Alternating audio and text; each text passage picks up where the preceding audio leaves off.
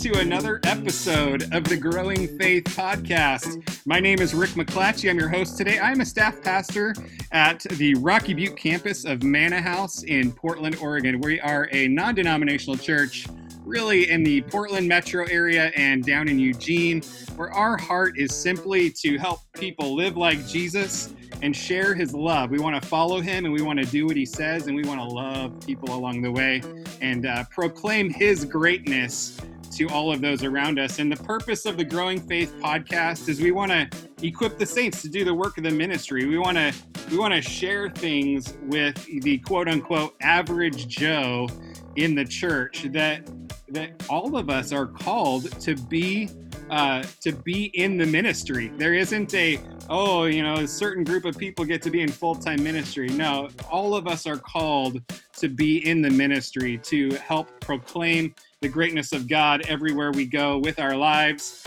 A big part of that actually is us digging into the Word of God and allowing the Word of God to get into us and to transform the way we think, so that we act better and we are a better representation of who God is, because his word reveals who he is.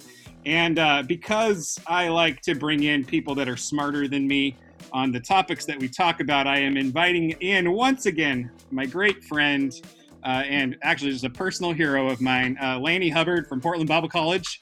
Welcome in, Lanny. Glad to have you back. Thank you. Back. All right, so today we're actually jumping into the topic of Bible translations. It's, now that we have the digital world, we can see, if I go up in the YouVersion Bible app, I can see my recently used translations are King James Version, ESV, MSG, NLT, CSB. And then there's all kinds of other letters, there's AMP and CEB and CEV. And I mean, we could just go on and on and on of all of the different options out there. And quite frankly, we could be quite confused. So ultimately, help us understand today what is the deal with Bible translations? Why are there so many? How do I know how to pick one? Is there only one? Because some people out there would say there's only one and you got to read that one. Talk to me about this whole idea of Bible translations. Thanks, Rick. We talked last week when we looked at the why of biblical study, and it's the big why question. It's the motivator, the thing that pushes us. But this week, we're looking at what it is we study. We're looking at the book itself. And that is the piece of literature that we're going to be poring over and putting all of our energy into. The Bible has a lot to say about itself, even as we go through. There's a whole area of theology, it's called bibliology, which it's the doctrine of revelation. How does God pass revelation on? How does he communicate with that stuff to us? How do we as humans come in contact with the communication, the revelation of God? And it's a whole area worth studying and so forth. But what we have found down through the history of the Bible then is that there are different times in history when God has specifically told people, write this down. I'm going to give you an idea and I want you to write it down. And the reason I want you to write it down is so that it can be shared with your children and your children's children. And the non-literary culture that you see in so much of the Old Testament world, most of your people didn't read. They didn't have books to read anyway. And it was an oral culture, and they relied upon the accuracy and the preservation of things through a process we know as orality, it's storytelling and narrative. But there came times, especially when you get into the oldest portions of the Bible, the legal section back in the Pentateuch when Moses is writing the law, these things are not easily remembered because there's so much detail. You have to have a heifer that's a year old and no blemish, and this is what you offer. And that detail needs to be written down, otherwise people won't remember it all. And so God comes and he talks to Moses, said, write it down. He's going to say, Daniel, write it down, seal the book. He's going to say the same thing to John. And so we see that as God communicates with us, there's times that revelation needs to be put in a written format. And the reason is to secure the message, to help it to be preserved over the years. And this is all part of what we call the process of revelation that God gives to us. Now, how that gets to us now is an elaborate process. And there's a couple of areas that I want to look at today. And one of them is called just the process of translation. When we look at translation, it is there. When you go back into history itself and you see that God worked with people at a certain time in history and so forth, what you will find then is that as time goes on and politics change, nations change, one nation conquers another. And when they do that, oftentimes the conquering nation will impose a new language upon the people. They used to speak Akkadian, but now we've got to learn a new language because the people that we serve, they have a different mother tongue. And you go down through history and what you'll find is there have been these periods of transition. And that has required then for the Word of God to be translated into a new language, because a new generation coming along may not speak the language of their parents as fluently as possible. And we see a great example of this in the Old Testament, and that is when the people of Judah were taken into the Babylonian captivity, and when they were carried over there and they were ruled by the Babylonians for those 70 years, the Babylonians did not speak Hebrew. The Babylonians spoke now the language, the Aramaic language that they spoke over there. And so the captives, the Jewish people that were taken back, they had to learn the new language. The children that were born during captivity, they would be brought up with Aramaic as their first language. Hebrew was their first language. And since you're there for 70 years, and that's how long the captivity was, by the time the Jewish people went back, you're 2 generations out. You're 2 generations along, and most of the people that are going back to the land of Israel after the Babylonian captivity, they speak Aramaic as their first language, which means that Hebrew then, they may be able to pick up words and phrases, but Hebrew is not their first language. What this requires then is if they're going to hear the Word of God and understand it, the Word of God has to be in the Aramaic language. And it requires the first of the translations. And so you're going to find men like Ezra the scribe of the Old Testament would translate from the Hebrew to the Aramaic so that these people could hear it in their vernacular and grasp more of it that was there. And so we go from there. You can go down through history. The Jews go back to the land of Palestine in about the 4th century BC, about 323, they're conquered by Greece. And so now it's no longer Aramaic, but Greek is going to be that. And then the Romans come in 63 BC, and guess what? They're going to bring Latin in, and Latin is going to become the official language of the Roman Empire. So every time you find a political change, it's imposed now a new language change, which means then that the old words have to be translated into a new language for the people to understand it. So that's how translation work came into existence. It was out of necessity to pass on the words that were there. Now, the original documents of the Bible, what we call the autographs, these are when Moses wrote his first copy of Genesis, there was not a copy before. This is his first completed copy. That's called an autograph. And that autograph is going to be there. Now, as time goes on, other people are going to want access to that, but it's only one scroll. So what they have to do is they have to make copies of that scroll. And it's a very elaborate process because they didn't have Xerox. They didn't have type set like we do. Everything was handwritten. And so to take a copy of Genesis and make an exact copy, you had to literally write it word for word, and it would be a handwritten copy. And it would be very time consuming, and it would be very expensive, which meant that most people couldn't have them. And so as time went on, more and more people were given to being copyists, just so there'd be more, volumes of this going out to different individuals. And these copies would go out, and these copies, because they're human writers, these copies would sometimes have in them differences, different spelling or a word that was left out than the copy that they originally came from. And these are what we call transcribal errors. And so a copy that goes out may be different in 1 or 2 points from the original there, but yet it's going to have the heart, the majority of what's there. Now, the printed material that they used back there, didn't last forever. And you guys know it. You buy a pulp novel, and it's on cheap pulp paper. And after about a couple of years, the paper begins to turn yellow, begins to weather the pages, the back breaks in your paperback book. And by the end of 20 years, that paperback's showing it's pretty ratty. Well, if you take some of these old parchments, these old scrolls that these people have, and you unroll them and roll them and unroll them and pass them around, and they move from one place to another. And they do this not just for 20 years, but they do it for centuries. But these things wear out.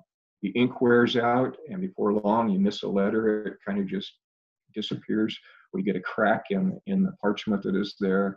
And so your copies now begin to disappear. They either begin to deteriorate, or they get filed away in a personal library that's there somewhere. And so you have copies scattered all over the place. But today, we don't have originals. We aren't aware of any of the original books of the Bible, the original autographs that we have. What we have is some copies, and we can go back pretty close to some of the originals back there in them, but we don't have the originals as far as we know. Now, what then happened was this. As Christianity, we'll go to the book of Acts and read in chapter 8 of book of Acts, the revival began to spread. And then as persecution spread, Christians were driven all over the Roman world at that point, and different churches began to appear. Paul started churches. He started them in Macedonia, he started them in Greece, he started them in Asia Minor, he would go to Spain and so forth. He would eventually go to Rome. We have the church in Jerusalem. We have the church in Antioch that's going to send Paul out. There grew strong centers of Christianity. These are places where there were very successful churches. There were some strong leaders in their material. And so they began to collect these different handwritten scrolls. They would collect them and they would put them in their libraries. And these then became centers of Christianity scattered throughout the Mediterranean world. And there were probably about 4 major ones that we're going to see by the time we get into the 2nd, 3rd century. Alexandria in Egypt was one of them. There were a lot of Christians that were down there. Caesarea and the land of Israel that was there. A lot of the original apostles, they would connect with there. You've got the city of Rome, which later is going to become the headquarters of the Western Church, the Roman Catholic Church. And then the city, which at that time was called Byzantium, which later was called Constantinople, and then today we call it Istanbul. And that became the center, the religious center. Now, these great centers of Christianity developed libraries, and these libraries are where they stored all of their documents that were there. And these great libraries then would preserve and use these and copy them. They had scribes that were there, and that's their purpose for them. Now, what happened at the time is that each of these centers would have certain manuscripts of the Bible that would be there. And so the scholars in that city would use those manuscripts, and they would make all their copies from them. And so if there were little changes in those copies, then it would come off in all of the copies that they took off that original. And so you get a little bit different text that's going to come from Caesarea than came from Alexandria, or came from Rome, and so forth. And this is where we get our body of text. We have certain bodies or families now of these ancient copies of these ancient manuscripts. And that just gives you a little bit of the history. Why did we have translations? But how did these different manuscripts get into different locations? Why did they center there? And all is a process that we see. Our Bible today has been translated in a number of languages. Today, it's translated more than any book in the world into more different languages, complete Bibles, as well as partial Bibles and so forth. It is the most translated piece of literature that it is. But back in the time of the early centuries of the church, there were different versions of the Bible that were out. And I'll give you some names. You have, for instance, the Septuagint. Now, the Septuagint was the Old Testament, but it was not in Hebrew, it was in Greek. They started writing this about 280 BC, and then by the time of Christ, it was finished. And they had translated all the different books of the Old Testament into Greek, because by that time, Greek was the trade language. It was a language of the marketplace and so forth. But as time went on a little bit, then you're going to find another area, and that's the area near Antioch, where Paul went out of. That area in Armenia up there, they'd had a language, and they started developing their own library, and they had a number of the early church fathers. And they had a language called Syriac, which is a form of Aramaic. And so their translations, their manuscripts were all written in Syriac. And they go back to the 2nd century. They read these in their church gathering. They didn't read the Hebrew, they didn't read the Greek, they read the Syriac at this point. And they used that in the Eastern churches, the Orthodox churches, up until actually quite recently. In the Roman Church, a matter of time, they switched over to Latin. And so it was inevitable that the Bible would be translated into Latin, and we call that the Vulgate. And we go back into the 5th century AD. And from that time on until literally the last century, if you go to a Catholic Mass, it would be in Latin. The prayer, the lectionaries, everything would be read in Latin, because that is the version or the translation of the Bible that they had used. It was only in the 60s at the Vatican II conference that they gave permission for the Mass to use the vernacular of the local people that were there. So if you're a Catholic priest and your parish was in Spain, you could use Spanish instead of Latin, because people wouldn't understand the Latin, but they would understand the Spanish. So, I mean, that's only just a few years ago, 60 years ago, but it had been Latin. And then you've got later the Old Testament, the Hebrew Old Testament, developed into what we call the Masoretic text. This was a document that was finalized about 900 AD. And this was the text that was used in the synagogues for years. It's the text that was used by biblical scholars for years. When they translate the Old Testament, they would go back to this 9th century AD, because that's the oldest Hebrew complete version that we had of the Old Testament up until that time. And so depending where you're at and what church you're in, you'd either use the Greek, the Old Testament, or you use the Syriac, or you use the Latin, the Vulgate. And so they had their own translations because of people there. So we're there. Now what's happened though with time is that some of those early copies that I mentioned were put in these great libraries, and they were forgotten in those libraries. They were shelved away, even though they're beautiful and very valuable. They were shelved away. People would choose to use a newer one that was less ragged, and they used a newer one, but they kept the older one and left it on the shelf there. And so they'd go and they'd revise this newer one, and they'd update it as time goes on and so forth. And so church history would have this constant evolution of documents that went. But archaeology, great science archaeology, came and it began to do some things. And that is, it began to go back and investigate some of these old now libraries and these old collections of books. And they would find documents older than what we knew existed at that point. And this is exactly what happened. Now, I'll give you an example of this. When the King James Bible was translated in 1611 into English, it was translated from a Greek New Testament that was probably written and developed in the late 1500s. So the Greek text was developed literally just a couple of decades earlier than when the English text, the King James Bible, was. So the Greek text was very close. It was a 16th century Greek text, and now you've got a 17th century English text. They're very close to each other. People would use those younger or more recent Hebrew texts at this point and said, this is the one we're going to use. And so they did that for a long time. Until one day, this little discoverer goes wandering around, and he goes to Rome, and he goes into the Vatican Library, and suddenly he finds an old copy of the New Testament, not written in the 16th century AD. It's written in the 4th century AD. And this thing is now 1,200 years older than the Greek text. It's closer to the original that's been there. And they bring it out now, and they said, whoa, maybe we should be using this in our translation rather than the later text that's there. 1844, a count came from Europe, and he was down in the Sinai Peninsula. He went to a Catholic monastery. He went into their library, and he found an ancient document. It was a complete New Testament.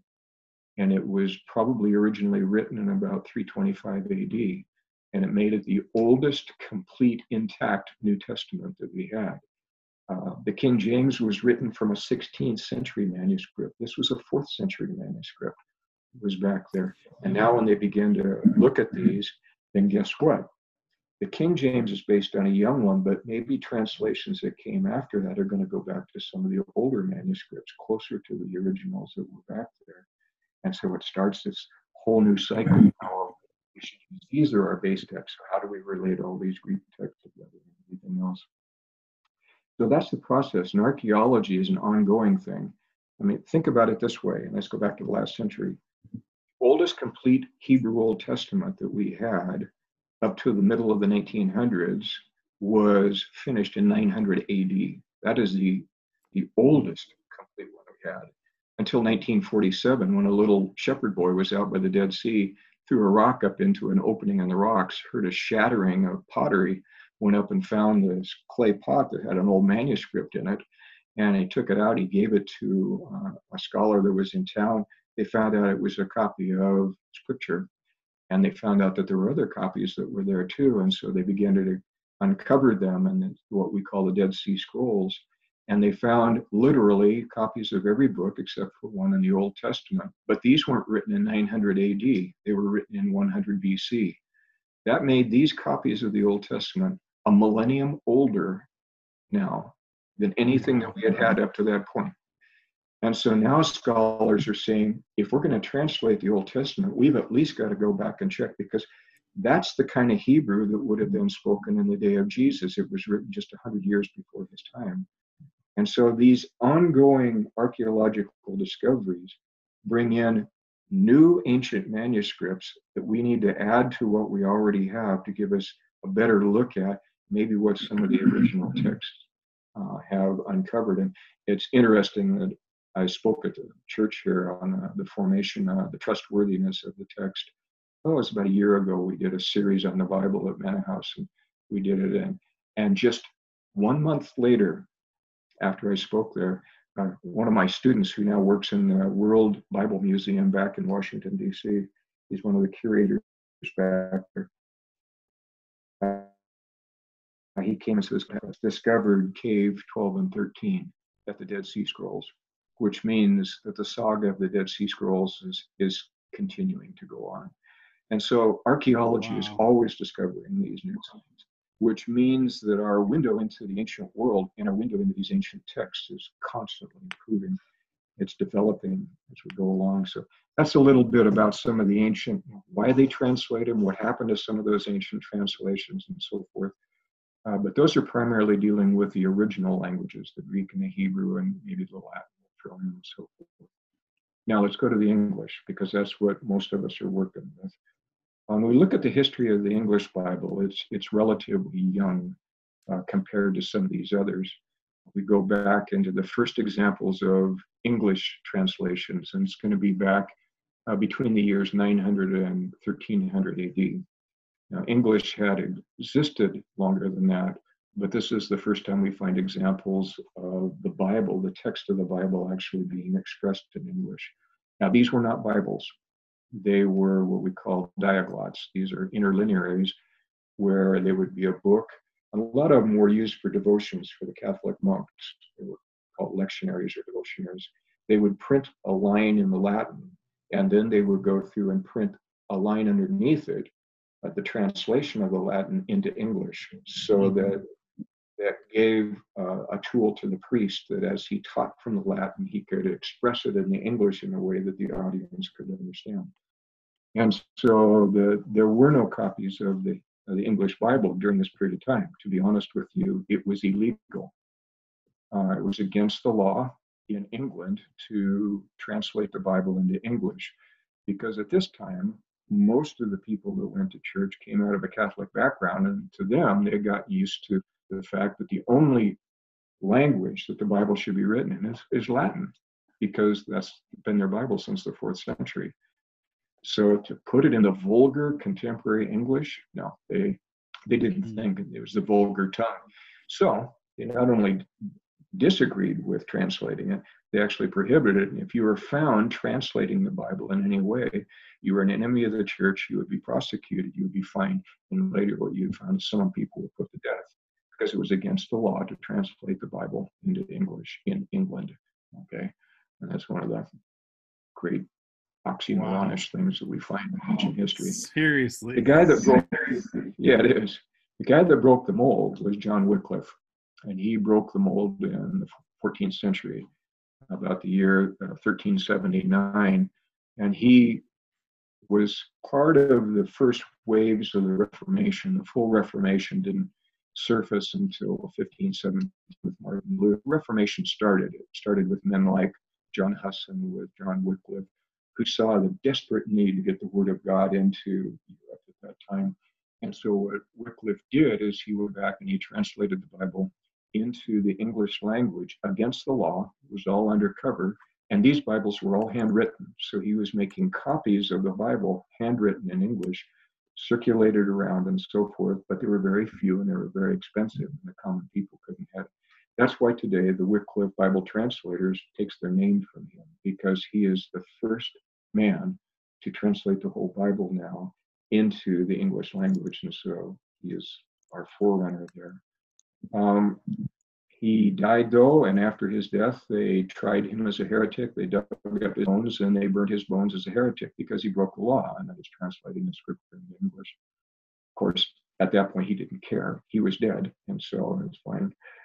In the coming years, though, as the groundswell of the Reformation began to emerge, in the next century, the 1400s, about 1450, 1452, an amazing discovery took place, and that was the printing press.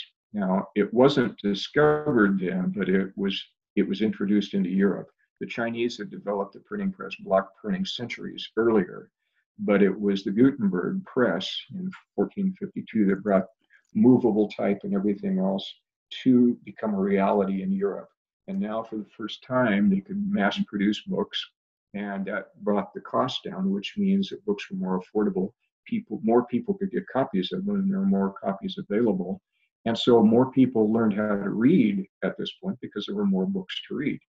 And so the Gutenberg press made the Bible available. The first book printed was the Gutenberg Bible, which was German. And it was printed, pressed, so forth. And so it was in there. And so now the Word of God is beginning to go out. Now the Reformation is what brought the turn of events. Reformation with guys like Martin Luther and John Calvin and so forth. And what we see in the 16th century is an absolute explosion in Bible translations. I mean, you've got this little trickle of a few lectionaries, John Wycliffe's work and so forth, a few examples of this. But when we get to the 16th century, it literally explodes. Because what happens in there is that once the printing press comes in, now we don't just want handwritten copies, we want to actually print it on a printing press. And the guy that broke the barrier here was William Tyndale, and he started the Tyndale Bible. It's the first Bible that was printed on a printing press. And so they began to do it, and then there were others that followed him. There was the Coverdale Bible and the Matthews Bible and the Great Bible, and Roger Taverner did his. And then John Wycliffe had his translation called the Geneva Bible, which took the Bible and it reduced it down to a smaller format because a lot of the Bibles were very large and elaborate with filigrees and block art on them and very expensive. But he wanted to make a Bible that people could actually afford to have in their homes. And so the Geneva Bible now provided that, became the Bible of the homes there. And you had the Bishop's Bible and the Douay-Rheims Bible, which is a Catholic Bible. They came, and all of those were in that 16th century. So just boom, boom, boom. Every decade, there's another English translation that's beginning to emerge. And eventually, by the time you get to the Bishop's Bible, they realized, the church leaders, we've got to lift the ban off of English Bibles. And so they did. They lifted the ban off of English Bibles. Suddenly they're legal, and now they're putting these in the churches. They're reading it in English in the public worship service, and the thing just takes off from there. In the early 1600s, the English translation that probably became the most dominant and influential, and that's the King James. The King James Bible, first edition, came out in 1611. It was the work of James I, King of England. He came down, and we have to realize why he did this. It's not because he was a spiritual man. His nation was split in half. Half of them were loyal to the Vatican and Catholic, and half of them were loyal to the Church of England. And so there was this great spiritual polarization in England. And so he felt the only way I can solidify my nation is to develop a Bible that both Catholics and Protestants, the Anglicans, can use at this point. And so he commissioned now the King James Bible. And again, it was a political endeavor. It was meant to be done. It was a very good translation. It took him a period of time to put it together. And literally, it's going to serve the church for 300 years. It will be the dominant translation to serve the church for it. It was translated from a very young manuscript. I told you that the Greek manuscript was only written a few decades before that, and so it did not come from the older manuscripts back in the 4th century. It came from 15th century manuscripts are up there, but it was a great text. And a lot of the early revivals of the Reformation and everything, they utilized that text that was there.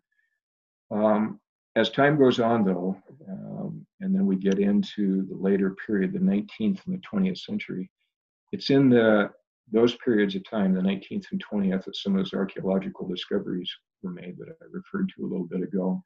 The text that was discovered in Mount Sinai, the Dead Sea Scrolls, and so forth. And now biblical scholarship is going to begin to develop new Hebrew and Greek texts that we're going to use as the basis for our English text. So now all the English Bibles, after a certain point, and it's about 1883, after about 1883, the new translations are not going to use the same text that was used for the King James. They're going to go back and use some of the older texts that are back there. They're going to refer to the Septuagint. They're actually going to refer to the Syriac.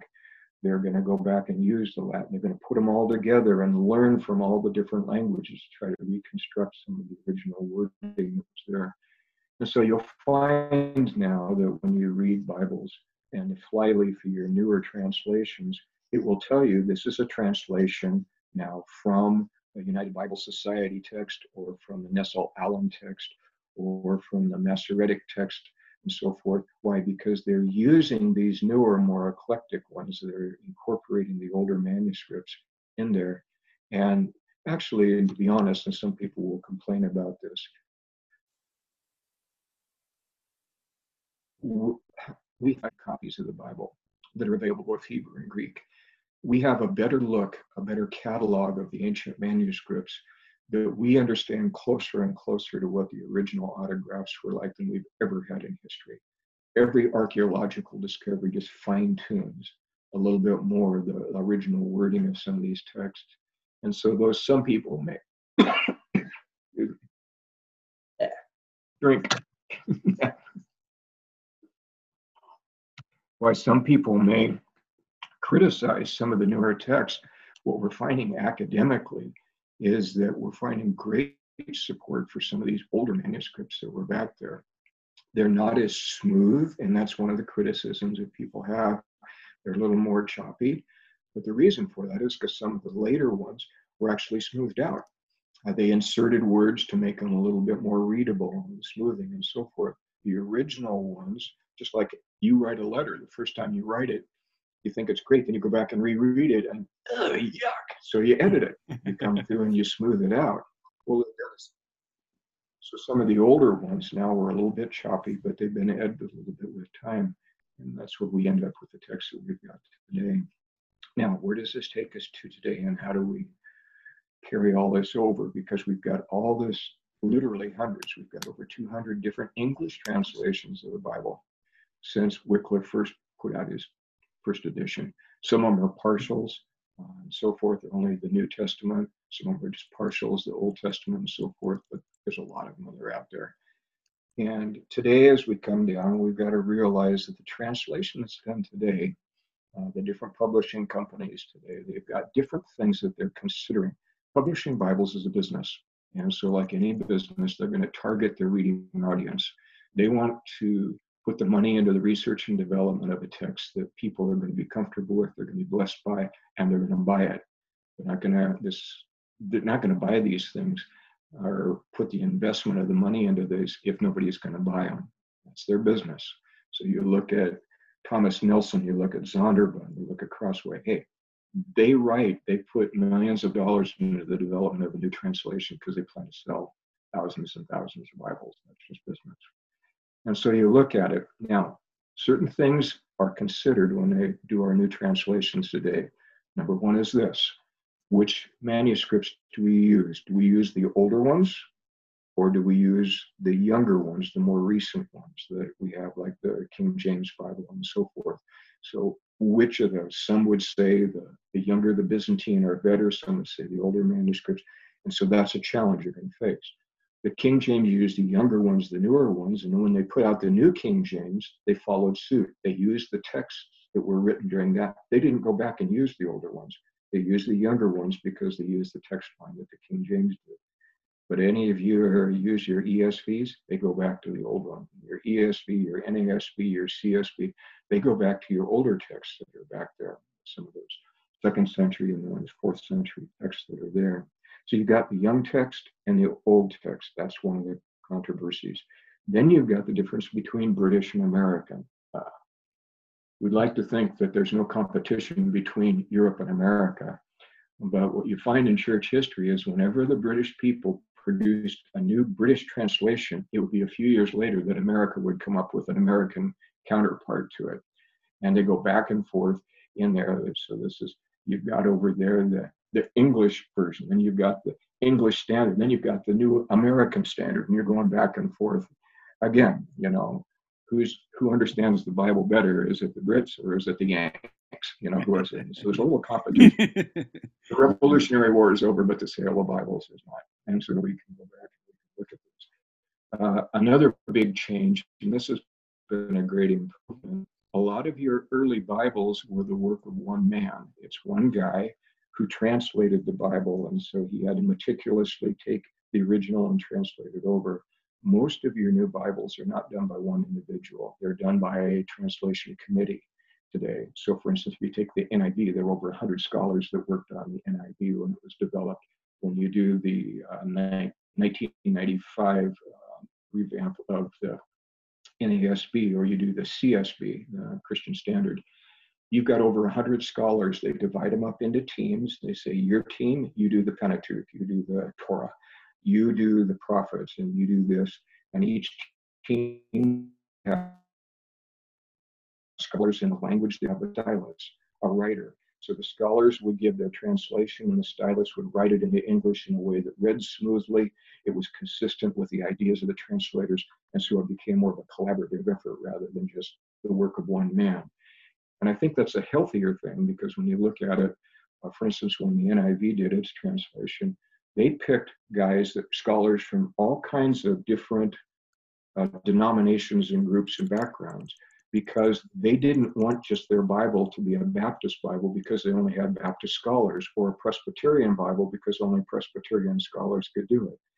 They wanted people from all the different aspects of Christianity to work so that this Bible could be agreeable to people in all of those different Christian communities. And so again, they were marketing a broader category of people that were out there. And so they developed these teams of scholars, and some of these guys, when you look at their PhDs and their pedigrees, are amazing. We have to realize this, that in the area of translation, translating from one language to another is one thing, but sometimes the guys that do that go beyond translating and they actually go to interpreting. There's always an element of interpreting, and you interpret according to your theological bias. To translate a word into an equivalent from one language to another is one thing, but when you get to a difficult passage and you say, okay, I've got options here. It could mean this, or it could mean this, or it could mean this. I pick this one. Why? Because that's consistent with my theological background. And so you're going to find that some of the translations are more generic in nature. Some of the translations are a little more liberal. They're going to use that because that is the dominant force in the committee. You take a Bible like the ESV, which I love. A lot of your great scholars on the ESV committees now were very strongly Reformed, which means that when those scholars came to difficult passages and they had choices, they would pick the choice that was consistent with their Reformed theology. And that's why a lot of your real strong 5-point Calvinists and your Baptist people like the new ESV, because it works well with their already accepted statements of faith. And so you'll find some of the Bibles that do that as they go through. Now, we've got 3 models. The 3 models, you might have to quit with this. Your 3 models of translation. And you can put this up. There's a diagram in the manuscript that I sent you. Rick, and you can throw this up, but there are three primary schools of translation. The first one is what we call formal correspondence. It's affectionately called a word-for-word translation. It's where they start with the original language and they try to associate one English word with one word in the Hebrew or the Greek. And whenever that Hebrew word comes up, they try to consistently translate it the same way all the time in the English. So you're getting a very literal word-for-word relationship, one word English to one word in the original. And when the original, the structure is a little bit awkward, then the literal will be just a little bit awkward too. It will reflect now the structure and the characteristic, but it's going to be very accurate to the order and the consistency. And for scholars, they want an English translation that will reflect as much as possible the original that's back there. And so you've got some translations that utilize what we call a formal correspondence. These are very literal translations, and I'll talk about some of those. You go to the next one, and this is going down, and this is what we call dynamic equivalent.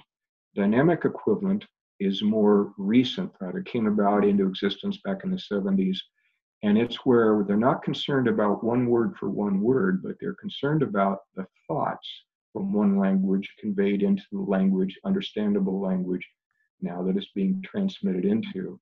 And so instead of just duplicating an exact word, what happens when words change? And all languages evolve, all languages change. And so what a word meant 40 years ago, it may not mean the same now because our culture has brought in different, changes there. So I'm not so much concerned about an exact word as what is the idea or the thought that's being conveyed. So if it uses an idiom, I need to be able to express that idiom in contemporary English. And so I'm going to do a little bit more interpreting at this point here to make sure that the English audience will understand that idea. And so these Bibles are a little more readable. They're a little more contemporary in nature. In there, people find them good personal devotions for Latin are designed for. The NIV fits right in there. And the NIV was designed to be a pulpit Bible. It could be read public and people would understand it because it had a vocabulary that was consistent with the 1970s and then the update that came later and so forth. Your third area is these are called paraphrases. And your paraphrases are not really translations. They're just kind of rewording. They will start now with a translation. They do not start with the originals. They start with another English translation, and they will just reword that translation. For instance, Ken Taylor, when he did the original Living Bible back in the late 60s and early 70s, he used, now I think it was the American Standard Version, 1901 American Standard. It was very literal, but it was very difficult for some people to understand. And so he went back and he translated it into what we call the Living Bible at that point. And so he didn't study the original language. He just went from the English text, rewording it in a way that he thought would be understandable primarily for his children. That's why he did it. He wanted a Bible that his kids could read and understand it.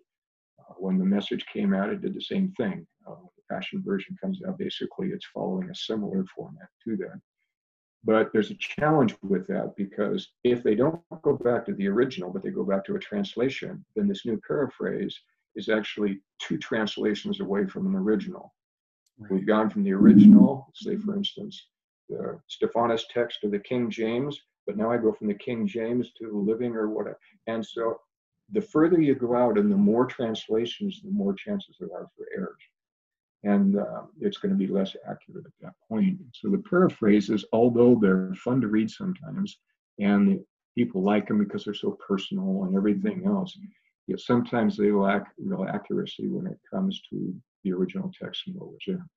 So imagine, we'll close with this then today, and you can put that little diagram that's in the document I gave you, put a spectrum up.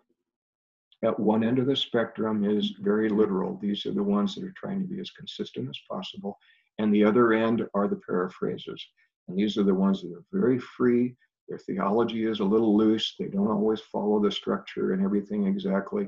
And in the middle now are the dynamic equivalents. They want it to be literal as possible, but as readable as possible. And all of your English translations are going to basically fall in that spectrum. So at the extreme literal end, you've got the 1901 American Standard Version, that's considered to be the most literal of all of them. You've got the King James, you've got the New American Standard, the ESV. Those are going to be right there on that very literal end.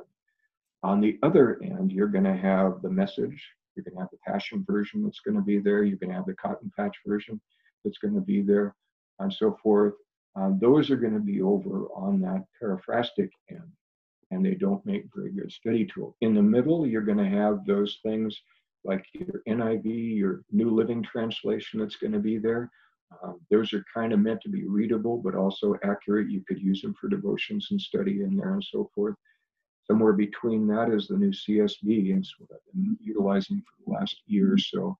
It's more literal than the NIV, but it reads very nice. And so they're trying to find, where's this balance? Where is this? So my recommendation then is, people ask me all the time, this is, Lonnie, what's the best Bible to study? Well, it depends what you want to use it for. If you are a student and you are very much into Bible study and you want to know all the details, you're going to need to find a Bible that's probably a little more on the literal end of that, because you want the names of locations, you want the structure of the grammar to be as consistent with the original as you can. So I've taught for 23 years out of my New American Standard. I've been teaching for half a year now, the CSB and so forth. And I use those because I want to know the literal. It's my job as a teacher to embellish and explain it, but I want a translation that I can rely upon.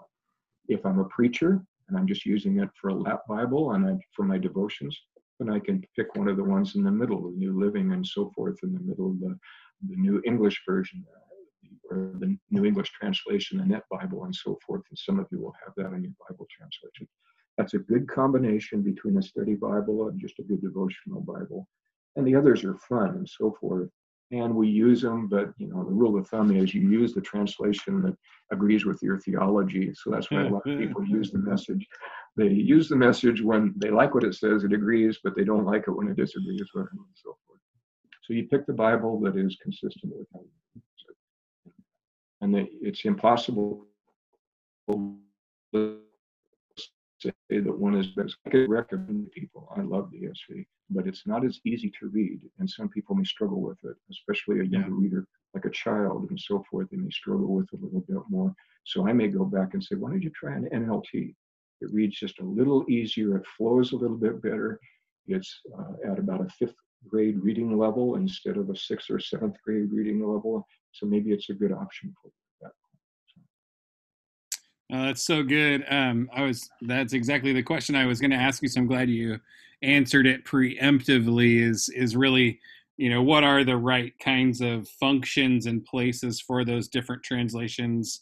Where do they fit in the mix? And actually, it's kind of nice that we have this many options in the English language. You can almost do a word study. I don't know. It's like strict, Bible study. We'll talk more about that in another episode, but you can almost do a word study just by looking at all the different parallels and all the different ways that they've translated it to go, oh, wow, okay, there's like 4 different words that they used and they're all related to each other, but wow, that paints a broader picture, and you can kind of just process the way, 4 different scholars translated one particular verse, or how they comparatively did it between a word for word translation to a thought for thought to then a paraphrase, to go, that's an interesting road that they traveled with that content. And so and ultimately what we're looking for in this process is, and I like how you said, hey, if it's a kid or a young person, and you want to start them off with something that reads easier, it may not be as literal, but boy, it's going to give them a great start, because the NLT, sure, it's probably got some things here and there that aren't perfect, but it's a great translation. It does a good job of honoring the original text. And so when you can get somebody to have that, like, oh, it's not so hard to process what I'm reading, then it gives people a chance to, I don't know, kind of taste and see, that the Word of God is good. And then as they get that hunger stirred up and they want to do more in-depth study, then they can go to the more literal word-for-word translations. Like now, where I'm at, I love the ESV. I actually was just gifted a couple of, like, right before we got into isolation, I was gifted an ESV study Bible. Beautiful, leather bound.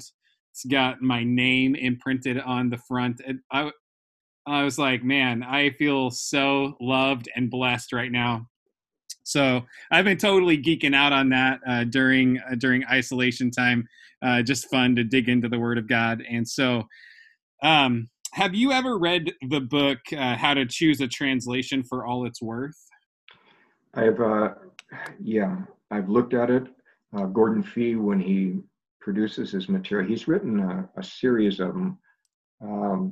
One of them is How to Read the Bible Book by Book.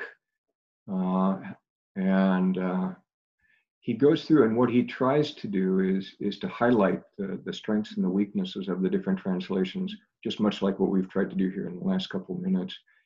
And so in doing that, trying to show a little bit of maybe the strengths and the weaknesses that come out in that, a little bit about the history, so you know, why was this translation brought up? What can you expect to find in it? What are some of the biases or influences that you might? But Gordon Fee is a great scholar, and he's one of my all-time heroes. And so when he takes a big topic like that, which can be extremely prejudicial in nature and biased, I mean, Rick, you know enough to know that you go to some churches across the United States, and if you do not read from the King James, you are a heretic. Yeah. And it's that simple. Everything else is a cookbook and to them. And so for it to have a guy like him who's a world-class scholar, and he can go through and say, okay, this is a good translation for these reasons. This has added strength in there and so forth. I appreciate somebody of that caliber. Yeah, I've really appreciated kind of that series of books. I actually think that his book, How to Read the Bible Book by Book, I think that the section in that book, just on the book of Psalms, like, it's worth the price of the book just for that one, because it, if I hadn't taken a class in Bible college from you and learned about the book of Psalms in an Old Testament survey, like, Psalms can be a little confusing if you don't know how, like, Hebrew poetry works and how the structure of the book is laid out, and why are there 5 books inside of the book, and is it Psalm or Psalms? How do I even quote this? And so yeah, I highly recommend that book just for the way that it talks about imprecatory psalms and all, the different types of psalms and how to read them and what they mean. And so basically it's kind of like just scratching the surface here in these conversations that we're having of all of the riches that are in the Word of God. And again, the reason that we even talk about it is so that we can be those that can rightly divide the word of truth and understand rightly the revelation that God's trying to give us. Because if the Word of God is to reveal who He is to us, we better understand what the original writers meant in their context and be able to then pull it appropriately into our context. And so I'm excited that we'll actually get to talk a little bit about that process in upcoming episodes. We'll talk about a little bit about hermeneutics, kind of a scary word, but something that we all need to know some about in order to rightly handle the Word of God. And we'll talk a little bit about some tools to help us do that. And then in the end, talk a little bit about even some specific types of Bible study assignments that you can give yourself. As we talked about in the last episode, how assignments can be a great way for us to then take this great idea of studying the Bible and actually go and do it so that we can learn. And again, going back to what we said last week, hear, obey, and then give or teach. And so I love that. So in the show notes, we're going to leave a link actually to that message that Laney preached. I think we'll throw in the YouTube link to that one. And so hopefully you were dressed okay that day. You looked really sharp. You had a PBC t-shirt with an overcoat on, looked really good. And then I'm actually going to put in a link to the How to Choose a Translation for All It's Worth by Gordon Fee. I think that's worthwhile. And then also drop in a link to that Bible translation continuum so you can kind of see the chart that Lanny referenced in this episode. And so, again, thank you, Lanny. Thank you for taking time to be a part of this. And you're blessing me with the content, and I know it's going to be a real big blessing to the listening audience as well. And guys, with this great content coming forth, just ask you to like and comment and share and rate the podcast. Every rating that we get, every comment that we get just helps more people be able to more easily find the podcast and be able to have access to these materials. It is just our heart to help equip and strengthen the body of Christ to do the Great Commission while fulfilling the Great Commandment, loving God and loving people. So it is an honor to have you a part of our audience. If you'd like to reach out to me at all, you can reach me at rickm@manahouse.church. Love to hear your questions, your comments. Lanny would like to hear your snide remarks. And if you have any ideas for future episodes, feel free to hit me up there, rickm@manahouse.church. And with that, Lanny and I just wish you a great day. God bless you. May his face of favor shine upon you, be gracious to you, and give you peace. God bless you.